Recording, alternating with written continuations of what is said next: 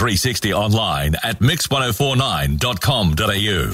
It is just on 19 minutes after 11 o'clock. Now, we know that 31 principals are needed by the start of the next school year, and there are currently 16 positions vacant, 11 of which are also teaching roles from what we can gather. Another 15 principals are expected to resign before the end of the year. Now, joining us on the line to talk a little bit more about this, but also talk about the announcement that the government had made today, or yesterday I should say, around that attendance strategy is Jarvis Ryan, who is the head of the Northern Territory's Education Union. Good morning, Jarvis. How are you, Katie? Very well. Now, Jarvis, with these school principals, 31 principals, or the Education Minister said around 30 this morning, confirmed. Is that something that's fairly normal at this time of the year from your perspective?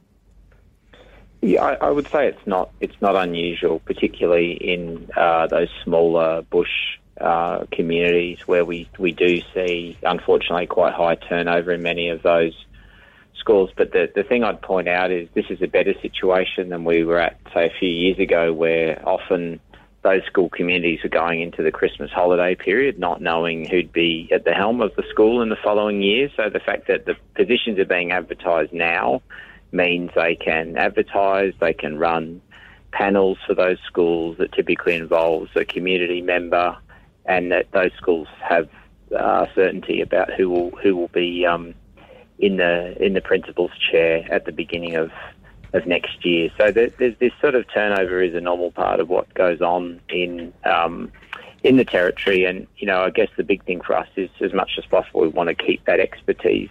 Yeah, so many of those vacancies are caused because someone has perhaps won a promotion in a bigger school, which means there's a knock-on effect in terms of another vacancy to be filled. What is the biggest factor that's driving the shortage, or driving that, that 30 positions, and this being sort of a regular thing at this time of the year? So some of what I hear is that a lot of people who are in that sort of assistant principal type level, they look at the big step up as far as responsibility goes, that it is a big job that's growing all the time. There's a lot of stresses associated with it. People are typically working more than 60 hours a week, and there's, many people just say, am I wanting to put myself through all of that? One of the other big things that we've raised for quite a while is particularly in those smaller remote schools, is that we used to have a structure that meant there was a lot more support from regional office and head office for those small school principals. They had a group school model. There was more administrative support and so on. A lot of that's been stripped back, and I know there's an awareness now that the department needs to look at putting in place more support for those principals so that they can get on with doing the teaching and learning work and not having to worry as much about budgets and compliance and all of this other stuff that goes along with the job, but which, for many principals, if they're a teaching principal, they're meant to spend 80% of their time in the classroom. Yeah. Jarvis, did the pay freeze for principals, or that pay, the changes to the pay for principals, did it have much of an impact? Look, it certainly hasn't helped, and some of this is just to do with this, people are coming up to retirement age, but there's certainly a much less of an incentive if people are looking at a 4-year pay freeze to come back and sign a new contract, for example. And more broadly, with the teaching workforce, we're obviously very concerned about the message that's being sent out with a 4-year pay freeze, that people look around and they see what's on offer, and they're hearing, okay, no pay rise until at least 2025 in the Territory. That's not a good sell. Now, what about, I know that principal and teacher retention, it is obviously, it's an issue all the time, but what kind of impact is COVID and the uncertainty, I guess, around the borders and Christmas time, what kind of impact is that having, do you think, at the moment? Oh, well, it's hard to say, and I think we'll see a bit further down the track, but, we've been vocal on this issue, and I've spoken to you about it, and it's obviously really welcome what we're starting to hear from the Chief Minister, what we're hearing in Queensland and other places, that we are moving towards a different set of arrangements that will mean if you've got family in New South Wales and Victoria and those sorts of places, there certainly looks like there'll be far more likelihood about a different regime of travel. And I know people are waiting to hear a bit more on what that detail will be, but that's crucial, I think, because for the remote teachers in particular, they won't be able to do another year of being totally isolated and cut off interstate from those bigger jurisdictions. I think that we would see a very high levels of attrition if that were to continue. Yeah, and I agree with you. I think that it would have an impact without obviously working in that industry, but right across the board, I think that there's plenty of people sort of wanting that certainty. Now, Jarvis, we know that the government obviously has released their strategy aimed at lifting school attendance across the territory. It's also been backed up, they say, by that initial $10 million action plan over the next 3 years. What did you make of the strategy? Well, look, there's some gratification in the sense, I wrote about this after the election last year and said the number one focus for education and the minister needed to be around particularly remote schooling, and there's an acknowledgement here, and you don't hear this very often with government, being honest and saying, yes, we do have a problem. These numbers are very poor. I think there's a case of the system sort of playing catch up, that in my experience on the ground in schools, people have generally been able to articulate very clearly what it is they need. What's welcome in terms of what we've heard yesterday from the Minister from the Education Department is getting them on the same page about working with communities, listening to young people, listening to elders in communities, about making sure they're able to shape the type of education that fits for their kids. Yeah.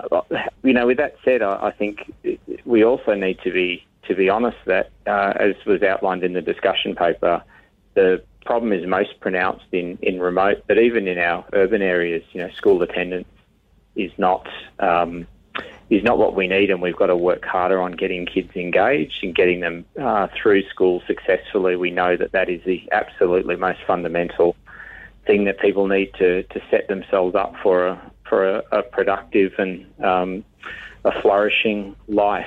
And I think we've made some good gains in the territory. We're getting more kids through Year 12. We're getting more Year 12 kids, Indigenous kids graduating Year 12, but there's still such a long way for us to go, and it was refreshing to hear the Minister at least acknowledge some of those issues and say we can't just continue on doing the same thing. Yeah. Now, do you reckon that there's any, do you think that there is any link between that principal and teacher retention and also those school attendance rates? Yeah, one of the things that is of concern, I think that the high turnover in those bush schools particularly, you think about it from the perspective in community and they're just seeing faces coming and going. The effort needs to be there about a long-term commitment, about trust being built, about we don't see you as the person who's just sort of flown in for this term, but building strong connections between the teaching workforce, the other public servants who are there, and the local community. And those things take a lot of time to build. I remember someone telling me a long time ago about the first year you go out and teach in community, you'll mainly be learning. The second year you might be starting to break even, and in the third year would be when you'd really start to be able to make great inroads. And the big issue we've seen, particularly with remote, is very high level of contract employment, a real churn. Yep. And one of the big shifts that we've got the department to agree to doing is looking at how they're doing recruitment, that we should not be looking at so much at 6 and 12-month contracts, but a more rigorous recruitment process to try to recruit people to be here permanently for the longer term, which doesn't just have benefits in schooling, but I think will help the territory in terms of its population and growth strategy. Is we need people here raising families and being here for the long term, and teachers can provide a great sense of stability in every community.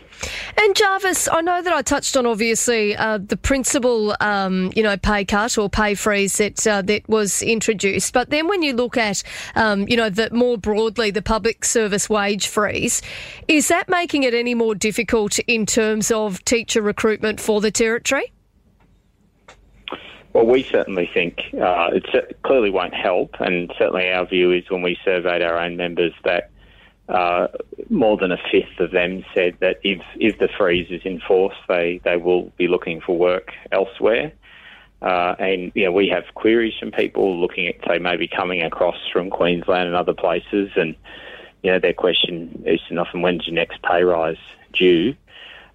Just to bear in mind, in other jurisdictions, they're typically looking at pay rises in the realm of about 2% per annum. Yeah. And the point I've made is we don't necessarily need the biggest pay rises, but we do need to remain competitive on the national stage. And if we don't do that, there will be serious consequences, not just in terms of recruitment, but also retention of our teachers here. And we've launched a major advertising campaign to that effect on television, highlighting that so parents understand that if your kids have got good teachers in the classroom, you want to keep those kids here. Understand ultimately this is about keeping our teachers in the Territory and making sure every child has a suitably qualified teacher in front of their classroom. Well, Jarvis Ryan, the head of the Northern Territory Education Union, always appreciate your time. Thank you very much for having a chat with us today. My pleasure, Katie. Thank you.